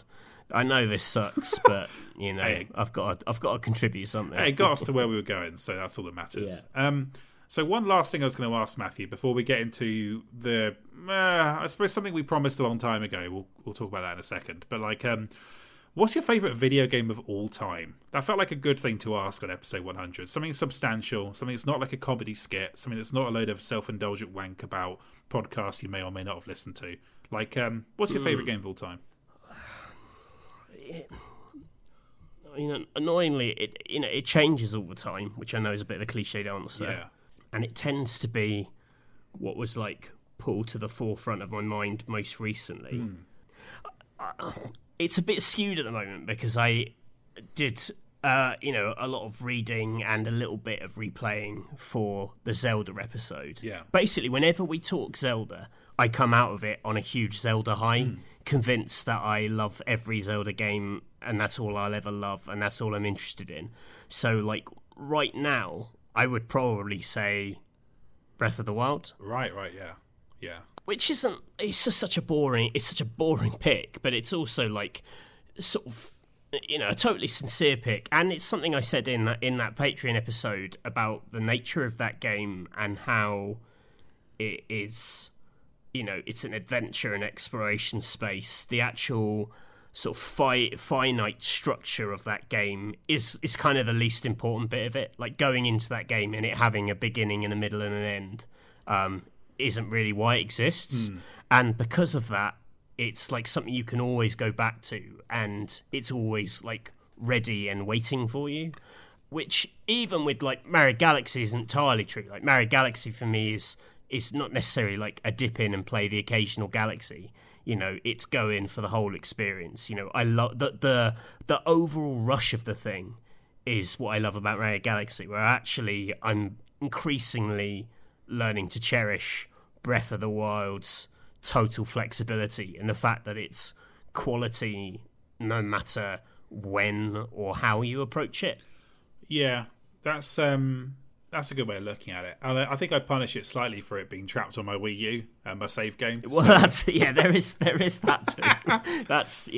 that's unfortunate, and it's just that like I really love my Switch at the moment. You know, I love the OLED Switch. I was playing a lot of games in bed when I was ill with COVID, and it made me feel like extra in love with it. And I've played some great other Switch games on it, so just everything gets a few bonus points. But, you know, I'd say normally, like, you're talking about Breath of the Wild versus Mario Galaxy 1 and 2. I'd say it's been Mario Galaxy 1 or 2 more than it's been Breath of the Wild, but right now it's Breath of the Wild, if that makes sense. I think it makes sense, yeah. Yeah, it's good. What about you? So, I was like you, I sort of ping-pong with this, because sometimes I think that when I'm giving an answer to a question like this, I feel the need to show myself as being slightly, like, I don't know, to have some substance to my answer, to sound slightly intellectual. Just pick something that's kind of systemsy and intelligent, and like not something really daft, or something that I just like, you know, love on a very like pure sort of level. But I think like the older I get, the less I care about that side of things. And like, you know, this podcast has laid bare every bullshit take I've got, from Resident Evil 6 being better than Resident Evil 7 to, you know, any kind of crap you can name has come up on this podcast. So I think that, like, you know, Breath of the Wild is definitely up there. And, like, Sekiro is definitely up there. You know, it was, like, a recent thing I became, like, you know, besotted with. But, and, like, Sekiro is the one I'd pick if I wanted to sound like, ooh, you know what I mean? Like, oh, that guy plays games. He knows modern games or whatever. But I really think that over time it always comes back to Final Fantasy X. I just love that game more than any other game, and like it's such a comfortable world to slip into. I've played through that game at least like 8 times. Like, just I've seen it from start to finish so many times, and I know its world so well. I've got save games on every single format, from PC, Vita, Switch, PS4. I've got different saves on all those formats, which is really absurd. And so yeah, I'm just such a it was the game that really defined, just ahead of GTA 3, it was the game that defined owning a PS2 for me and like my teenage years. And so it's just got a permanent place in my affections. It was the first Final Fantasy I properly played, and then I went and played the rest of them off the back of that. So yeah, it's 10, which means after all these years, I'm still out here defending Blitzball, which is really unforgivable. But do you play Blitzball every time you replay it? I sometimes just play it just to play Blitzball, Matthew. I'll just be like, oh, load in, have a quick game of Blitzball. No one likes Blitzball apart from me. But yeah, it's that for people who don't know, is like an underwater football style game. That is like kind of like an RPG football game, but it's actually like one of the most poorly explained mini games of all time, and incredibly hard to follow. And the game makes a very poor decision to make you lose a game during the story before you as your first experience of actually playing it. So it's one of the worst introductions to a mini game ever. But I eventually understood it because I just plunged my hands into the filth of Blitzball and properly understood it, Matthew. So 10, yeah, it's Final Fantasy 10, yeah. Wow. Yeah, there you go. So complete with the shoe puff. Yeah, rides the shoe puff. I've got so many like so much bullshit dialogue from that kind of like. Go on, give us some of the other classics. Oh God. Oh, maybe I don't. Maybe I was lying. Maybe I was lying all along. God, what else is there? You've never even played it. Oh, hi, I'm Tidus. Yeah, that doesn't sound very convincing, does it? There's oh God, why am I struggling with this? There's Auron says enough when he like knocks a guy out of the arena with this big powerful shooting star attack. That's the thing that somebody who likes Final Fantasy would say. That sounds like a very lived in anecdote. I'll take it. Yeah, that's it. Like I could do like impressions of Kimahri, but the thing is the dialogue isn't funny, so it's like just there wouldn't be any value in it. I'd just be empty calories for this podcast. The guy who says shoe puff is, whatever the word is funny. Yeah, like I'll still say that to Catherine. I played this through with Catherine. It's the only time I've played it. Yeah. So you know we have our own a few little in jokes from this. So yeah, that's quite nice. She really loves this game too. I think like what I love about this game is it really appealed to my very teenage kind of like our religion sucks attitude, which is, you know, the whole thing of the game is basically there's a fake religion to safeguard this never-ending torment upon the world that subjugates people into worshipping that religion. It's a cycle they maintain, which is a really like bleak bleak depiction of religion. I was super into that at the time, and I think there was just a really mournful tone that persists throughout this one. Just a sense of like, there is going to be a great sacrifice at the end of this in order to actually succeed, which I don't even think like the other. I guess you have to say it was 7 because Aerith dies, but like here it's something that follows your entire journey, that you know someone is going to have to die in order to make this happen, basically. So to destroy this big fucking whale that's got a city on it and a city inside it. Very confusing sin, isn't it? Okay, so Final Fantasy X, that's mine. I'm sure I'll talk about it again at some point, Matthew, when we do a Final Fantasy pod. So to end, we did promise a long time ago, Matthew, that for episode 50 we were going to read out some bullshit we did in magazines years ago. So for context, I'll explain my one, Matthew, then you can explain yours. So when I was 19, I went and saw GTA 4 for the first time. I think it was like one of the first ever sort of like showings of it, basically. They showed us 2 missions, and then I had to come back and in half a day write an 8-page or maybe 10-page feature. And so I had to come up with box outs for every single spread, which are those little boxes you see in magazines. They populate the mag to kind of give it a bit more design oomph. You know, it's a bit rude to submit a feature without any box outs. All you'll do is really make an editor incredibly angry and never use you again. Little freelance tip there. So for Play Magazine in GTA 4 preview, I wrote this. What I would describe as Nico Bellic fan fiction, where I basically took the events that we'd seen in the preview, which is all I knew about GTA 4 at that point, and wrote a diary in first person of Nico's experiences at Liberty City. And for your amusement, I'm going to read that out. But Matthew's got a similar article to read too, right? Yeah, I've got the copy. I haven't looked at it in years, so I in my head it's terrible. Maybe it's great. Who knows? Yeah, that's the thing. I've got a terrible feeling that mine's going to be like 10 times worse than yours, and I'm going to look like an absolute fucking idiot. But well, you know, that's podcasting. The risk we run. That's it. You know, you make fucking $2,000 a month. You've got to eat some shit sometimes. So I'll just go grab the mag. One sec. Ugh. I've not looked at this in years. Blows dust. Cursed ghosts wail from between the pages.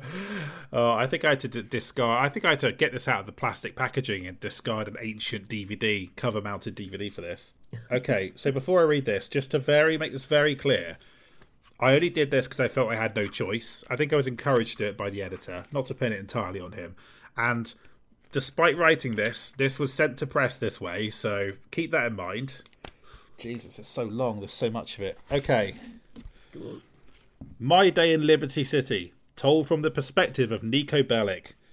Oh god, this is already so bad. Come on, it's fine. 5:03 a.m. I'm in Star Junction, a fabled and vain part of this city. Fuck me, I was reading Frank Miller Batman at the time, clearly. All right, Rorschach. Oh, this is so bad, Matthew. Oh, come on. Okay. The lights of modern civilization try to cover the negatives, but I see them clearly with my own tired eyes. Jesus Christ. This is only 1 entry out of 7. I should meet McReary. He knows things about me, unsavoury things that aren't helpful elements of my past. That's so poorly written, holy shit. He may own me for now, but it won't be forever. I arranged to meet him at Castle Gardens, but I will meet little Jacob first for guns at Rotterdam Hill. The taxi service is a mere whistle away. Jesus Christ. Okay, that was the first one. There are 6 more, I think. I like the combination of incredibly specific, like, location details and, like, poetry filler. Yeah. Oh, dear. These really are like Frank Miller Batman captions as well. Just so cringe. There's so many more to go. 8:25 a.m. I take the cab to twat an internet cafeteria, and I find the irony of that title a little amusing. Jesus Christ. This is a pleasant break in events. I owe another favour. This time to a man who wants Goldberg dead. He is a lawyer, a different class of scum, and he co-owns a firm called Goldberg, Ligner and Shyster. Again, your point about very specific details.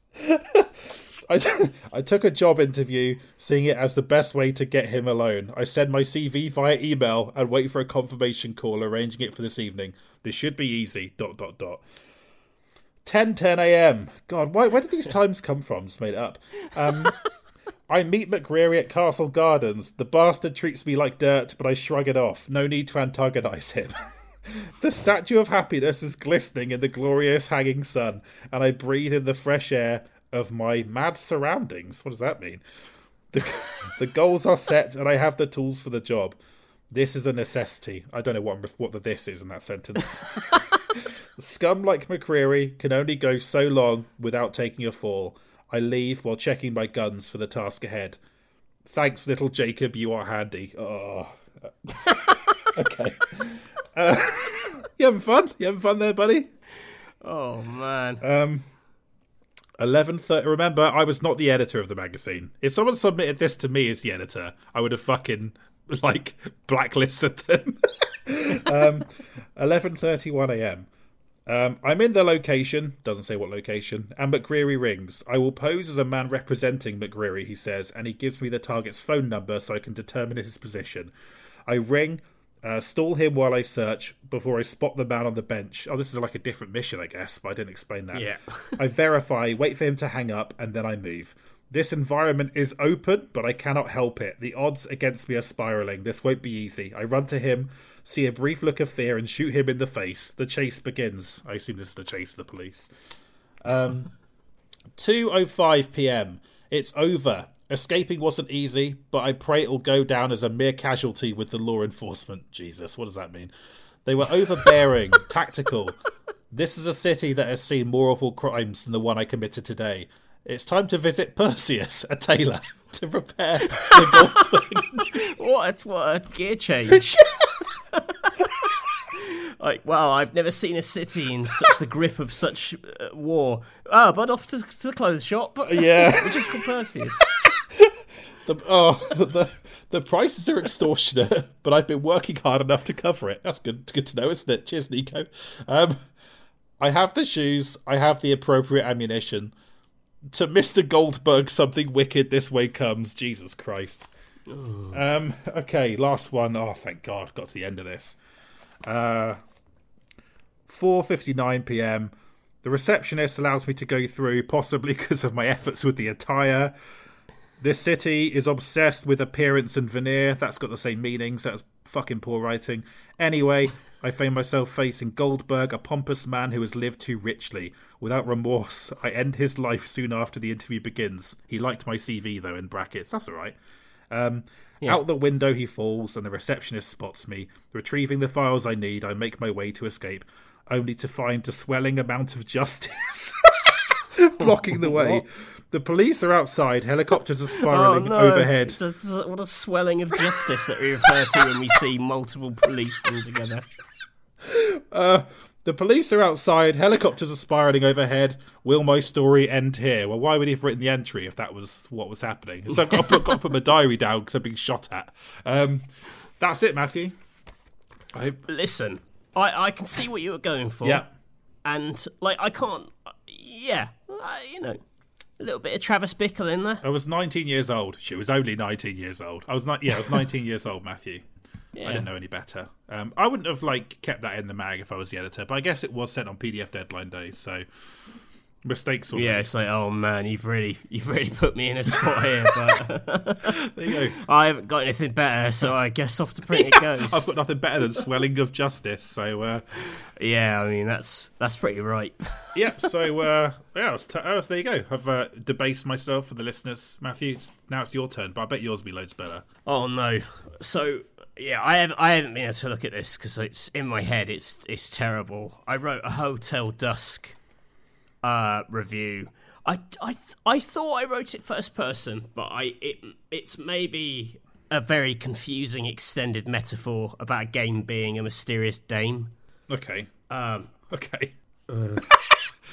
Now the shoe's on the other foot, my friend. Yeah, no. I can't imagine that what's his face will talk about swelling of justice though. Yeah, okay.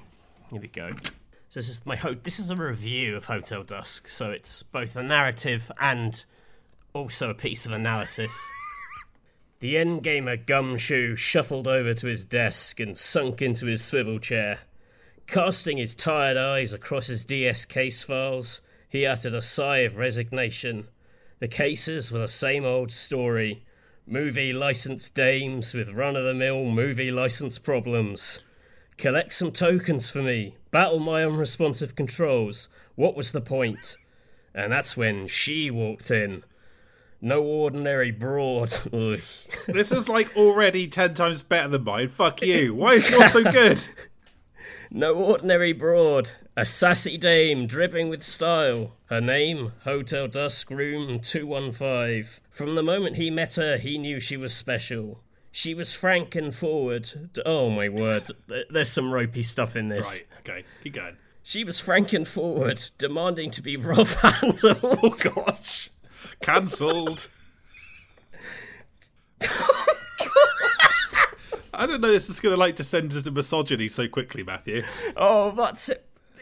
It's mimicking a style. I know it is. It's like an old style. but this is where, the metaphor instantly becomes mad, right? She was frank and forward, demanding to be rough-handled, turned on her side and read like a book across the DS's two screens. This is the gumshoe's first indicator that he was dealing with one literature-savvy dame. Jesus. Stop saying dame and broad, Matthew Castle of 2009. Bred on a diet of dime novels and pulp fiction, well-versed in Spillane and Chandler. The second indicator was the sordid story she had to tell. The tale of an ex-cocktail salesman hawking cleaning products by day with a tiny little sensitive material retrieval service on the side. Oh my god, this is really long. Hers was no ordinary hero. Carl Hyde was a smart-mouthed cynic, intent on sneering at life from his home at the bottom of a bottle. He's not an alcoholic in the game. I don't even know where the fuck I got that from. I guess because they normally are in films, you know. Yeah, but it's what bullshit. With every cruel jibe and act of shrugged indifference, the endgamer Gumshoe warmed to Hyde. He was the first truly adult character they had counted in an age, the perfect foil to the usual bright and breezy sunshine and buttercup Nintendo types. Turning up at the titular getaway, Hyde had never expected to find such a twisted web of mystery, but within minutes he had already encountered a woman with one eye, a mysterious figure from his NYPD past, an enigmatic Stephen King-esque writer, and a hotel suite that allegedly granted wishes. Merging the best of Philip Marlowe's put-downs with the cherry pie-flavoured mystery of Twin Peaks, this was the most enticing case to land in Endgamer's lap for a long time. Baffling anachronism there with Twin Peaks. Yeah. Oh god, so mega cancelled. It was then the Gumshoe realised how ravishing the dame looked. Why do I keep saying dame? That's not very you, because you are not you are the most reserved, pretty down the line PC chap I know. So yeah. It was then the Gumshoe realised just how ravishing the dame looked. Sure, he'd spent time with the text-heavy point-and-click adventures in the past. That cheap GBA-ported floozy Phoenix Wright for one. But none could compare to this beauty. Her characters were drawn in a black and white penciled style ripped straight from a graphic novel, brought to life with jittery staccato animation, as if the pencils struggled to keep up with the huge range of character quirks and facial expressions each figure was blessed with. She was achingly stylish, a rare looker in a world too often populated by cold, static manga. Deep down, the endgamer Gumshoe felt a pang of worry. He had fallen for beauties in the past, but these had been flash-in-the-pan affairs, rarely home to the intelligence, this is so awful, rarely home to the intelligence he yearned for in an adventure-puzzling broad. I see, really stretching the metaphor there. Oh, this is terrible. The worst bit was when I talked about coming in the office and I turned her on her side and read her like a book. Rough handling her, Matthew. Oh, dear. Yeah, reams and reams of nuanced dialogue could spill out of her, bubbling with character and not limited to mere plot progression. No matter how mysterious or tense the atmosphere grew, someone was always ready and willing to talk about children's television, state preparation, or the chores of motherhood. Human speech captured perfectly in its shambolic glory. It was clear from the amount of talking she did that she wasn't seeking quick bursts of action, but rather she wanted to take things easy, a real slow burner. Her tale was set over... It's such a bad metaphor, like a woman is a game. How many pages is this? It's just 2. Okay, right. Tiny font. Her tale was set over the course of a single night at the hotel, but placing such temporal and spatial constraints on her story, she evoked a sophisticated level of intimacy. By night's end, the endgamer Gumshoe had explored Hotel Dusk's every nook and cranny, and any door and opened further fed his curiosity. I'm going to skip some of this because it's just me banging on about this. The metaphor just gets time. I didn't get to skip going to the fucking suit shop after having a shootout with the police. There's a very confusing bit where I talk about another code as another person. Oh god, that's hard work. It was satisfying but vaguely familiar, and that's when it hit the gumshoe. He had met this dame before, 1.5 years ago, back when she went by the name of another code. It was so obvious to him now. Both were developed by Sing. Both employed the same slightly irritating form of bloopy lift music jazz. Hell, Hotel Dusk even recycled another code's ingenious DS lid closing puzzles and dust-disposing, mic-blowing challenges. Last time they met, it was a whirlwind romance, an intense, puzzling blast solved in a disappointing 3 hours. But now she was ready for a more meaningful 13-hour relationship. Sure, she occasionally lapsed into another code tricks, forcing unnecessary back-and-forth item collection and having players solve a pointless memory test to get to the next chapter, but some habits are hard to kick, and for her sheer storytelling pizzazz, he was willing to forgive her. What had irritated before was lost in the swirl of fascinating events and the urge to see it through to the end. She was a changed woman, mature, engrossing, and infinitely better dressed. Yes, she was a game to die for. Oof. Now, I don't think that's like nearly as bad as mine. It's so confusing. It's really like... the problem is, I think it would have been fine to do this like maybe an extended intro, but because it's the entire review, that's like, it just means that you have to keep pulling it in more and more tenuous directions. Yeah, it's the bit where I said I rough-handed her, turned her on her side, and opened her up like a book. Is just fucking mad. That's one of the maddest things I can't believe that went through a production editor and my editor. I think that's one of those things where it's like, well, you know, games media standards did change for the better in like a lot of ways, and you know, but it wasn't written. Yeah, just well, you wouldn't write that now. But like, I just mean in not the actual words, but I just mean the tone of it. Like, these were like male-dominated mags. We talked about this before, so like, it's not implausible. And I can see what you were going for, and I actually think that a lot of the observations you made were really good in the language of the. Oh, thanks. Yeah, no worries, buddy. It's good. Is your last window review just as accomplished? No, that was like really to the point. Yeah. I don't think I ever wrote another big gimmicky review like that. I think when I read it back, I just cringed myself inside out when I got the issue back and was like, I'm never doing that again. Yeah. Like, yeah. I can't really think of many gimmick reviews like that do land. Like, whenever I see someone do it, I'm like, yikes. Even the best writers, I'm like, oh, bad and embarrassing. I'm embarrassed for you. It's tough. So it's tough because like it is tough, but you know, if you're gonna be break some molds, move the dial, you got to do these things. It is shocking that Rockstar didn't hire me as a narrative designer off the back of that, isn't it? I will say, I definitely think if you compare that to, I suppose, the dialogue I wrote for like, the actress who played Diana Burnwood, Jane Perry, like it's night and day. If I had another run at Nico Bellic dialogue, I'm sure it'd be a lot better. But I should have been in a position where I had to even write that in the first place, and someone should have taught me out of it. Do you know what I mean? I lacked that positive influence in my life. Yeah, I think both of us, it was our attempt to mix the literary with the practicalities of game details. Yeah. Like, where those two things meet, it instantly falls apart. Yeah. Like, a woman isn't a game, and a man in his diary doesn't mention such specific locations and character names constantly, as if to say, I made a note of these when I was playing. Yeah. Oh, dear. Well, that was mortifying, but good content, I suppose, Matthew. So that was episode 100 of the podcast. Yeah, thank you so much for listening so far. We've definitely... Will we go another 100 episodes? I hope so. I certainly think we've got plenty in the tank, loads more to talk about. I definitely enjoyed the journey of learning about games I've never played before in this, old and new. Do you think we've got another 100 on us, Matthew? What do you reckon? Yeah, hopefully. Yeah. And I'll be interested what episode 200. Will we have a return of Clip Show? Who knows? Yeah, who knows? Or will this be a terrible mistake that we'll never talk about ever again, much like our Nico Bellic and Hotel Dusk content there? It is ironic that we've bookended this episode with just like mortifying acts of creativity. Yeah, maybe the Clip Show thing was a terrible idea. We should never have done it. I mean, who knows? Maybe you did strip all of this out, Matthew, and we decided it was a no-go. I think some of it will live on. Yeah, some of it was all right, but I think it's definitely like an editor's hand to be taken to that for sure. This is like classic. This is exactly what happens when you have like a big plan for a magazine. You're like, we're going to do this crazy thing, and inevitably, when you get to it, you have like what you leave it till deadline, and then it's like got two screenshots, you know. Yeah. So this was like, if anything, this episode really does reflect what it is to make a magazine, because it's kind of what it was like in real time. Yeah, exactly. I'm filled with regret. But I think some of it. So which skit do you think worked? I think the Yuji Naka one was probably the best one. What do you reckon?